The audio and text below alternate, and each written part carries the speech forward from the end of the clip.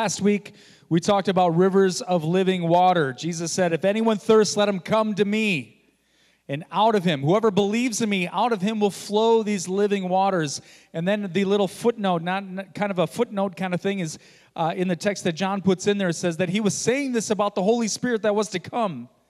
And so we looked at that last week, and coming out of that, that's kind of where I talked about fanning the flame of the Holy Spirit and engaging in Him and not quenching the Holy Spirit's work in our lives. But I want to see the living waters flowing through our church. Not just good religious activity, but the power of the Holy Spirit breaking down the bonds of sin, causing us to live in beautiful fellowship to the glory of Christ, using those beautiful gifts that He's given us.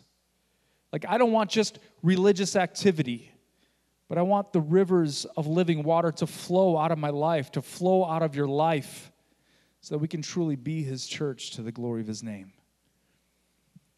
You go on in our text, and we're going to kind of jump ahead here a little bit, but when you go on through the text in John chapter 7, after He cries out and says those words, if anyone thirsts, let him come to me, and out of him will flow rivers of living water. Slow down.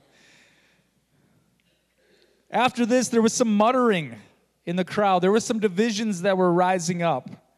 The chief priests and the rulers of the law, they were starting to ask these officers that were standing by, like, why didn't you apprehend him? Like, he was right there saying these things. Why didn't you grab him? And the officers look at the chief priests and says, no one has ever spoke like this before.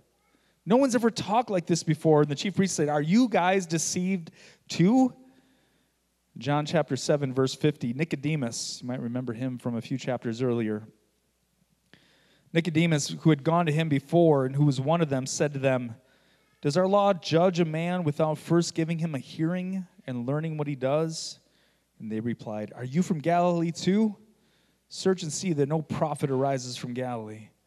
And so then they all from there go to their homes. And so that's where we kind of leave off in John chapter 7. And so today we're going to read John chapter 8. We're going to start in verse 1. We're going to read on through to verse 11. And so let's read these words together and then pray. This is verse 1 says, but Jesus went to the Mount of Olives. Early in the morning he came again to the temple. All the people came to him, and he sat down and he taught them. The scribes and the Pharisees brought a woman who had been caught in adultery, and placing her in the midst, they said to him, teacher, this woman has been caught in the act of adultery. Now in the law, Moses commanded us to stone such women. What do you say? This they said to test him, that they might have some charge to bring against him. So Jesus bent down, wrote with his finger on the ground. And as they continued to ask him, he stood up and said to them, let him who is without sin among you be the first to throw a stone at her. And once more he bent down and he wrote on the ground. But when they heard it, they went away one by one, beginning with the older ones. And Jesus was left alone with the woman standing before him.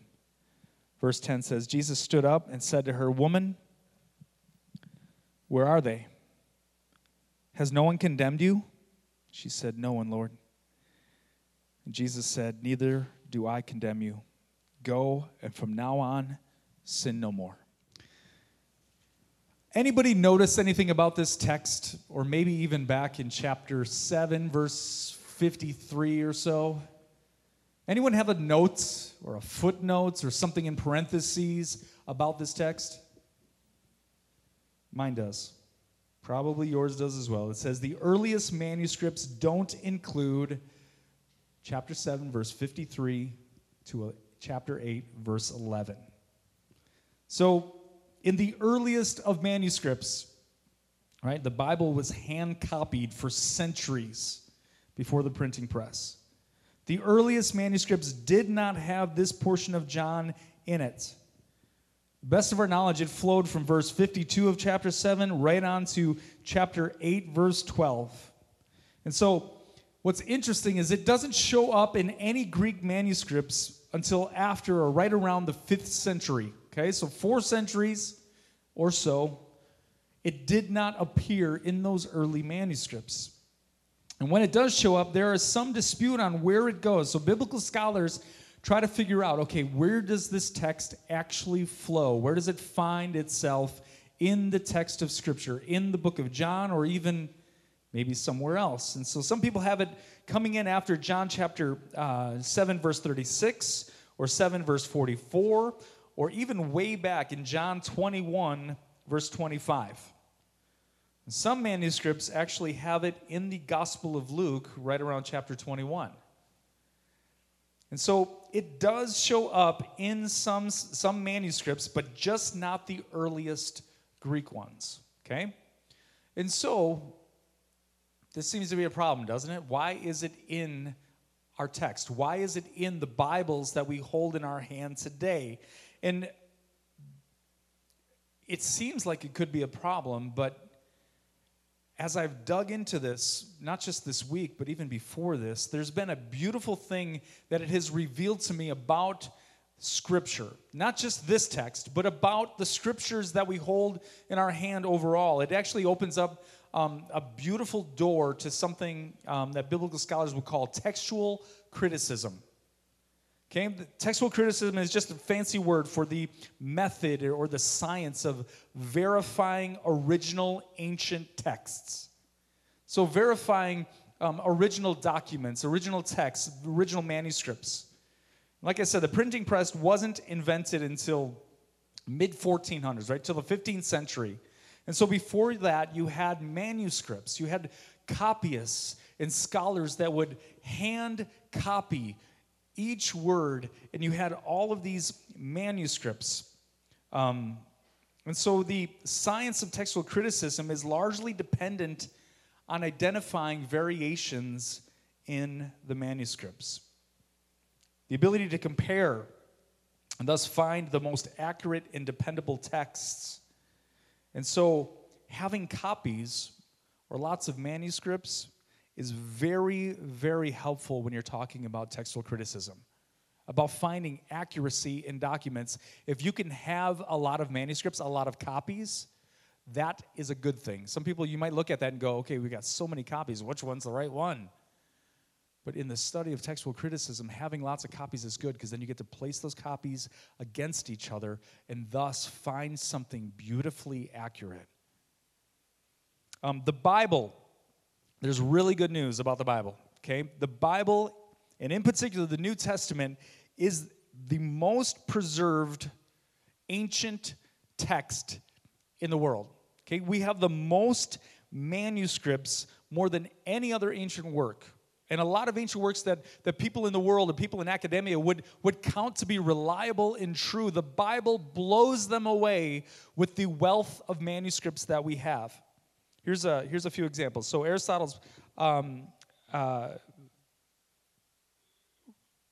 let me jump down here.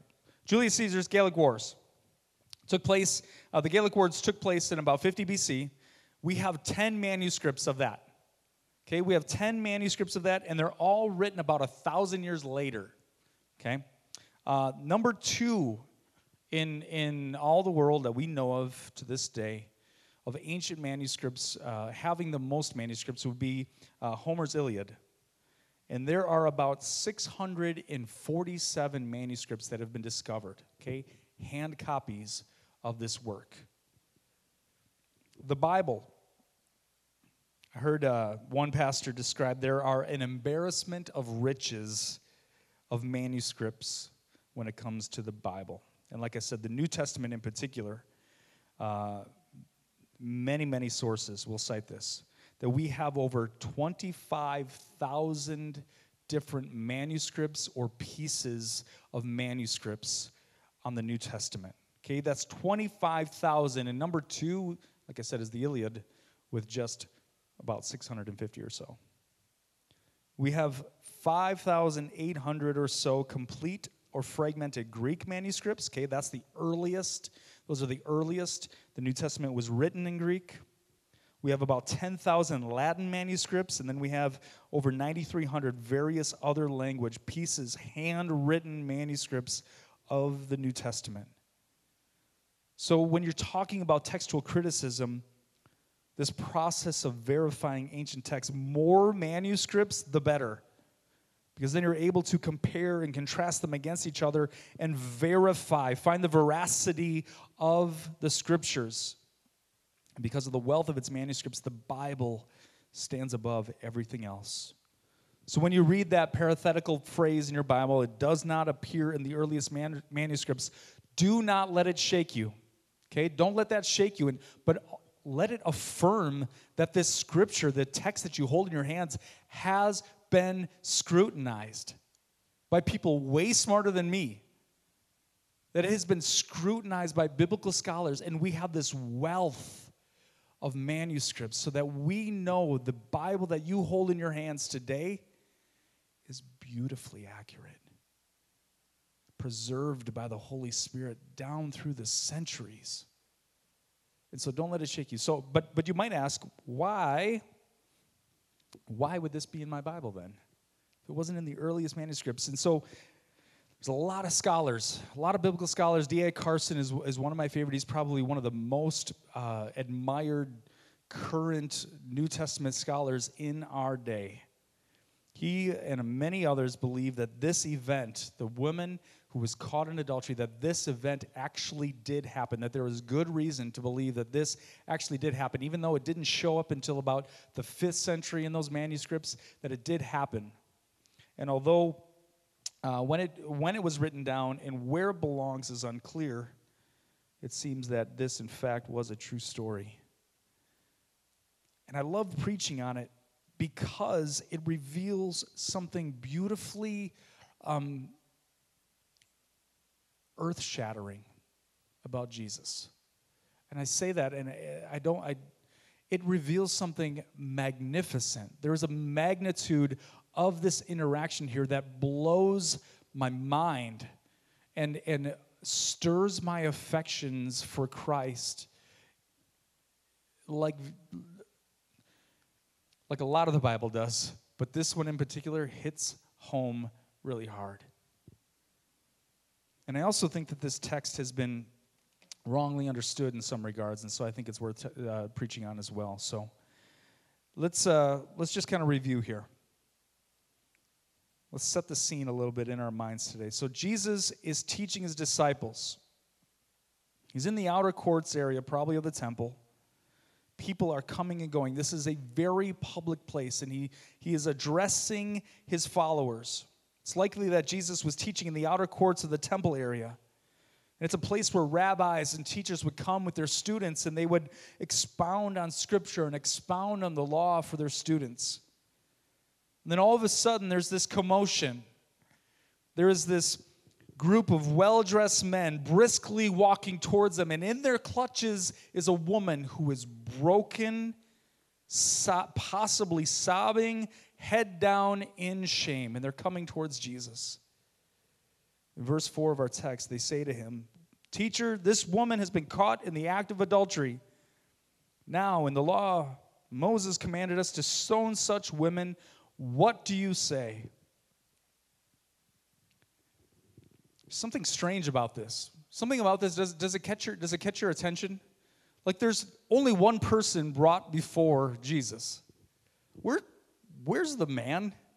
You heard the phrase, it takes two to tango? I'm pretty sure it takes more than one person for adultery. Adultery, D.A. Carson points out, is not a sin that one commits in splendid isolation. One wonders why the man was not brought with her. He says something along the lines of, did he run off and escape? Were her accusers so chauvinistic that they only brought her to him? And adultery is a grave crime. It is punishable by death, by the law, by stoning. David Guzik points out in his teaching on this that there are specific things required by Jewish law to bring a capital offense like this against someone.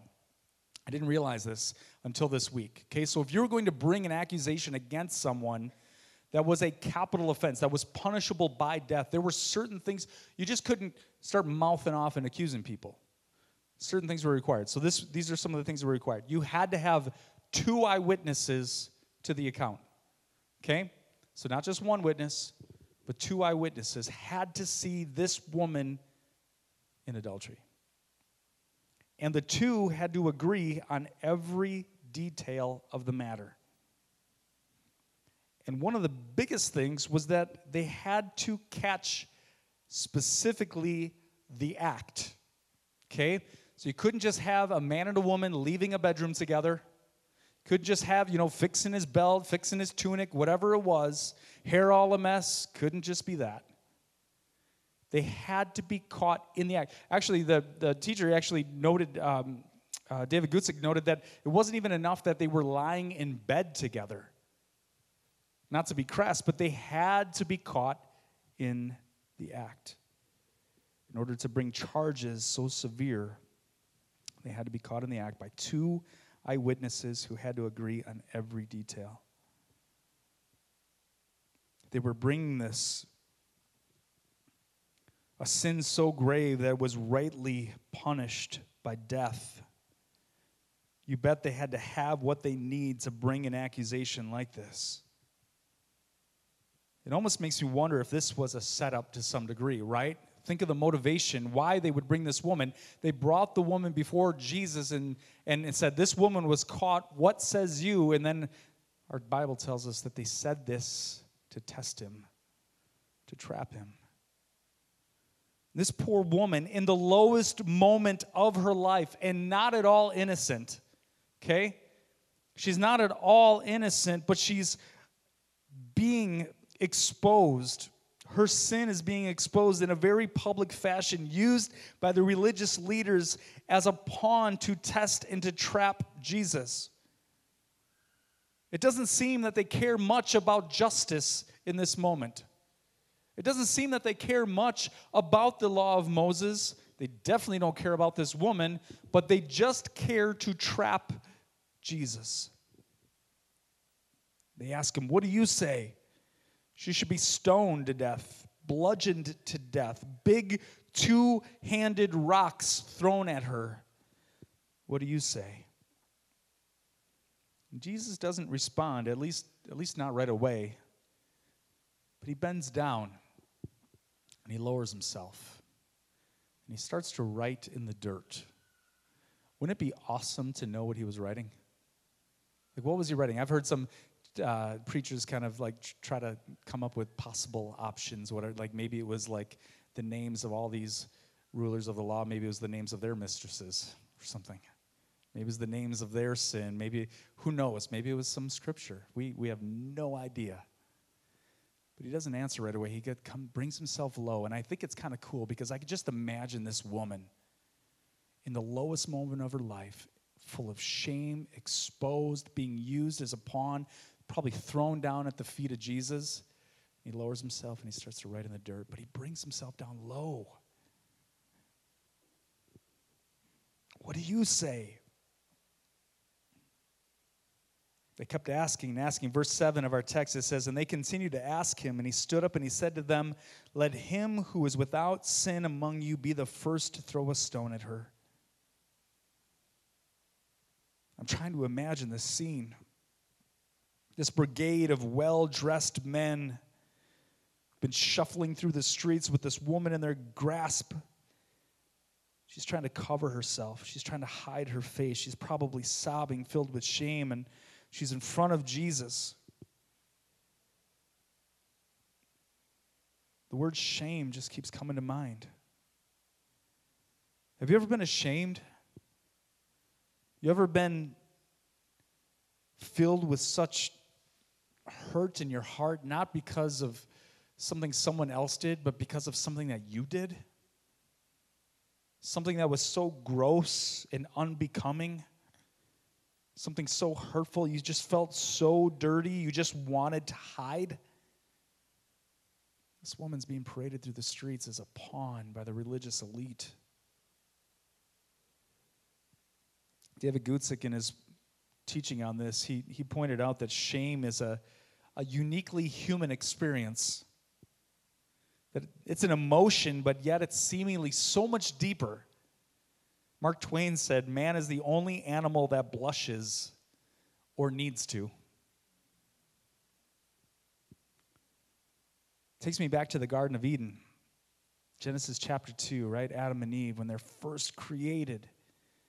Verse 24 of chapter 2, it says, "Therefore a man shall leave his father and his mother and hold fast to his wife, and they shall become one flesh." We looked at this a few weeks ago. Verse 25, "And the man and his wife were both naked and were not ashamed." Naked and completely free. There was no sin, thus there was no shame. Completely exposed, nothing to hide, and they were free from sin and shame. And then you go ahead to Genesis chapter 3. Verse 7 says, "Then the eyes of both were opened." Okay, this is right after the sin. "The eyes were both opened, and they knew that they were naked, and they sewed fig leaves together and made themselves loincloths. They heard the sound of the Lord God walking in the garden in the cool of the day, and the man and his wife hid themselves from the presence of the Lord God among the Lord God among the trees of the garden. But the Lord God called to the man and said to them, 'Where are you?' And they said, 'I heard the sound of you in the garden. I was afraid because I was naked, and I hid myself.'" Isn't that often our response to sin? You messed up again and again, full of shame, and you run and hide.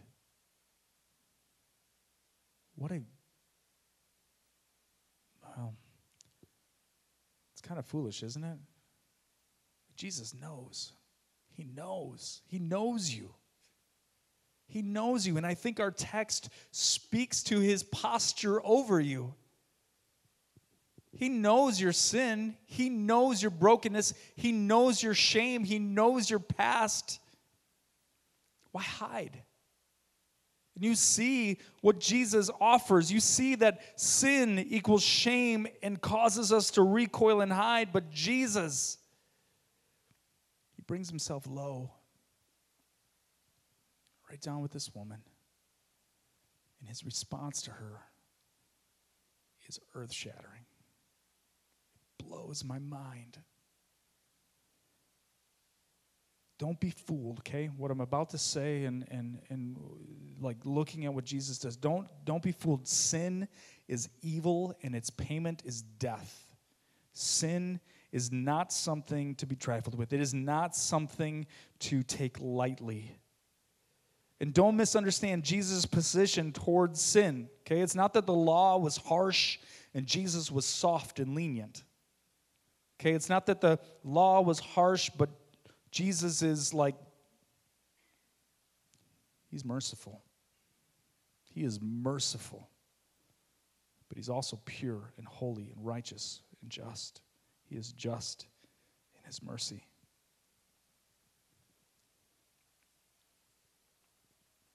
Think about Hebrews chapter 10, verse 26 talks about sin.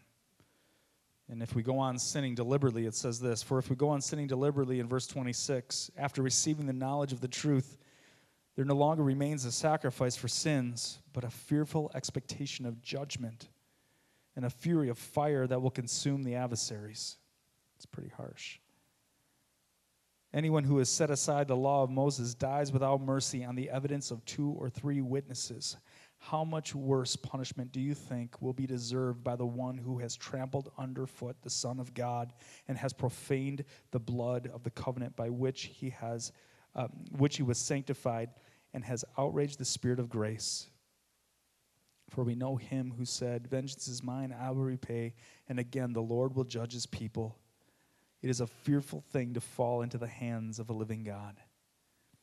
Sin is not something to mess with. It is not something to take lightly. So what does this passage do? What does this passage teach us? Well, what does it not teach us? I don't think Jesus just took this woman's sin and just swept it under the rug like it was no big deal. This was a capital offense that was rightly punished by stoning.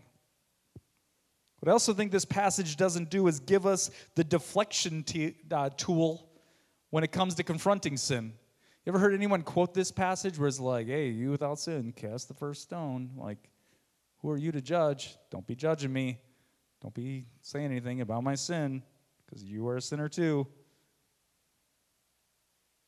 I don't think it necessarily points to that either. I think that's an incorrect use of this. Because when I look at sin and when I look at confronting a brother, there is appropriate ways in that it is right for us to build each other up, to confront each other's sin. Matthew 18, verse 15 says, if your brother sins against you, go and tell him his fault between you and him alone. If he listens to you, you have gained your brother, restored him. Galatians 6:1 says, brothers, if anyone is caught in a transgression, you who are spiritual should restore him in a spirit of gentleness. Keep watch on yourself, lest you be tempted too. So Jesus, I don't think he's just sweeping this grave offense under the rug. But I think it points that sin is addressed in this life not for condemnation or death, but for the application of mercy. For the application of mercy and thus redemption and restoration and salvation. Because one day Jesus, as it says in Hebrews 10, will judge the world and sin will be destroyed. But in this story, and in my life, I've seen the mercy of God in earth-shattering ways. He lowers himself and he's writing in the dirt. One by one, these men drop their rocks, maybe. Maybe they had rocks in their hand, I don't know. One by one, they go away, starting with the older ones first. I think that's an interesting note. Like, why does the Bible even care to say that? Maybe because they have more wisdom. Maybe because they have been through life and they understand that they are not without sin. So they go away one by one. And finally, it's Jesus and the woman still standing there. I still picture her in a heap on the ground. Beautifully, Jesus bends down and lowers himself. He condescends to the brokenness. He pours out his mercy. Just like Jesus coming in the Christmas story, he comes down. In this story, Jesus confronts the sin of the world. He comes down. I'm reminded of 2 Corinthians chapter 5, verse 21. For our sake, he made him to be sin who knew no sin, so that in him we might be the righteousness of God. He comes low and he offers mercy to the woman. Undeserved mercy. She was guilty. She actually deserved death. And we too. Our sin separates. The payment for that sin is death. We do not deserve mercy, but we deserve judgment. But Jesus, God, put on flesh. He came down into the world so that he might give us mercy, that we might have salvation in him. He gave us mercy that we might be restored and saved, not like these men who bring accusation and condemnation for destruction and death. He comes low and he offers mercy. Verse 10 of our text, Jesus stood up and said to her, "Woman, where are they? Has no one condemned you?" And she said, "No one, Lord." And Jesus said, "Neither do I condemn you. Go, and from now on sin no more." Jesus is not your accuser. He's your advocate. Do you understand that? He's not your accuser. He's your advocate. I think it's 1 John. It says, "My little children, I'm writing these things to you so that you may not sin. But if anyone does sin, we have an advocate with the Father, Jesus Christ, the righteous. He is the propitiation for our sins, not for ours only, but also for the sins of the whole world." He's our advocate. Jesus Christ came down into the world, put on flesh, and we have an advocate with the Father. He is the righteous. He pleads our case. He speaks for you. He vouches for you. What an amazing thing that God himself would vouch for you. You know who the accuser is, right? Satan. Revelation chapter 12, he is the accuser of the brethren. You ever have him whispering in your ear that you're still not good enough? That horrible, sinful, shameful past is still there haunting you? Showing you that you're still not good enough? Condemning, bringing up the past, all the sin, all the unworthiness, all the shameful things that you have done. It's just shame and shame and shame and shame. Your accuser, the enemy of your soul, will constantly bring up your shame. Jesus, in his mercy, looks down on Kevin, the wanderer, the adulterer, the idolater. The accuser's coming at me like a group of well-dressed men, accusing. Shame, shame. Jesus goes, he's with me.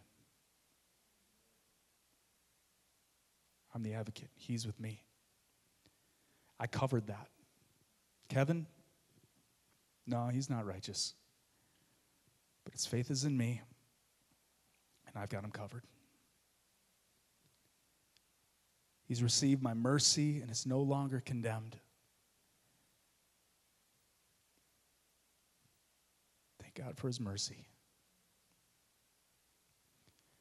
That's what he does for every one of us. So when you're battling and you're wrestling with those voices in your mind going, shame, shame, shame, shame, understand Jesus Christ, your advocate, stands there. He's with me. She's with me. What a beautiful thing. Where are your accusers? Where are your accusers? Where are they now? Jesus says to her, neither do I condemn you. But go. And from now on, sin no more. Calls her to repentance. Calls her to live in line with the mercy that he just poured out. Calls her to live in line with this beautiful salvific moment, this salvation moment that she just had. She was rightly condemned. Her acts of sin were too grave. She should have been punished by death. But Jesus shows mercy and doesn't condemn. What a beautiful thing we have in Jesus. It makes me think of John chapter 3 a few weeks ago. For God so loved the world that he gave his only Son, that whoever believes in him should not perish, but have eternal life. For God did not send his Son into the world to condemn the world, but in order that the world might be saved through him. He's with me. She's with me. What a beautiful thing it is to receive mercy from God. Mercy this week, and looking at this text, like I said, it's been earth-shattering. That God would vouch for me. That God would vouch for you. And he did that in the cross, right? He did that. All of our sin is nailed to the cross, and we bear it no more. And so today in this place, I just have you put your faith in Jesus, because that's the way he vouches for you. That's the only thing that's required. Faith. It's the only thing that's required. When he steps up on your behalf, put your faith in him. He's covered you. Just like he did to Adam and Eve in the garden, his righteousness becomes your righteousness. It was like when I've told this story before, when I'm sitting on the parade route and this well-intentioned evangelist comes up to me and he's like, hey, brother, if you were to die tonight, will you go to heaven or hell? I'm like, I'd go to heaven. He's like, oh, you're good enough for heaven. Absolutely not. But Jesus is. But Jesus is. He's covered me in his righteousness through faith. If you haven't placed your faith in Jesus, today's your day. As we wrap up and the band comes, we're going to sing a song in just a moment. I've got two big encouragements for you this morning, and I just want you to respond as we sing together. First one, if you're in this place and you've been toying with sin, if you've been playing with sin, repent and receive mercy. Repent of your sin and receive the mercy of God. If you're in this place today and maybe you've been living in condemnation, you can't shake off the past. You've been living with the accuser in your ear saying, shame on you, shame on you, shame on you. Today, receive his mercy. Let him clothe you and cover you in his righteousness. Cover that shame and then go walking in the freedom from that sin, sinning no more, living in Jesus. Receive his mercy today. So I'm going to pray, and we're going to stand and sing. Respond to the Holy Spirit. What he's been teaching you, what he's been showing you. You need to confess your sin, repent. You need to just sit in the mercy of God today. Know that you are completely loved by him. I just pray that he would wash over you with his grace, that he would wash over you with that mercy, that you would understand the depths of his love today for you. Father, thank you for this morning. We thank you for this text. Thank you for the reliability of your word. God, I pray for those in this place that maybe they haven't seen their sin as such a serious offense. God, I pray that they would stop playing today. That they would confess that they would repent of that they would turn towards you completely. God, from brothers and sisters in this room today that maybe the accuser has been in their ear nonstop, reminding them of the past. It's been covered by you. Maybe they still experience some of that shame. God, I just pray that they would hear your voice. God, that they would understand that you are for them, you are not against them. God, by faith, you cover all of it. That they would walk in the freedom that is found in Jesus. It's found in you. So God, let us be free from that condemnation.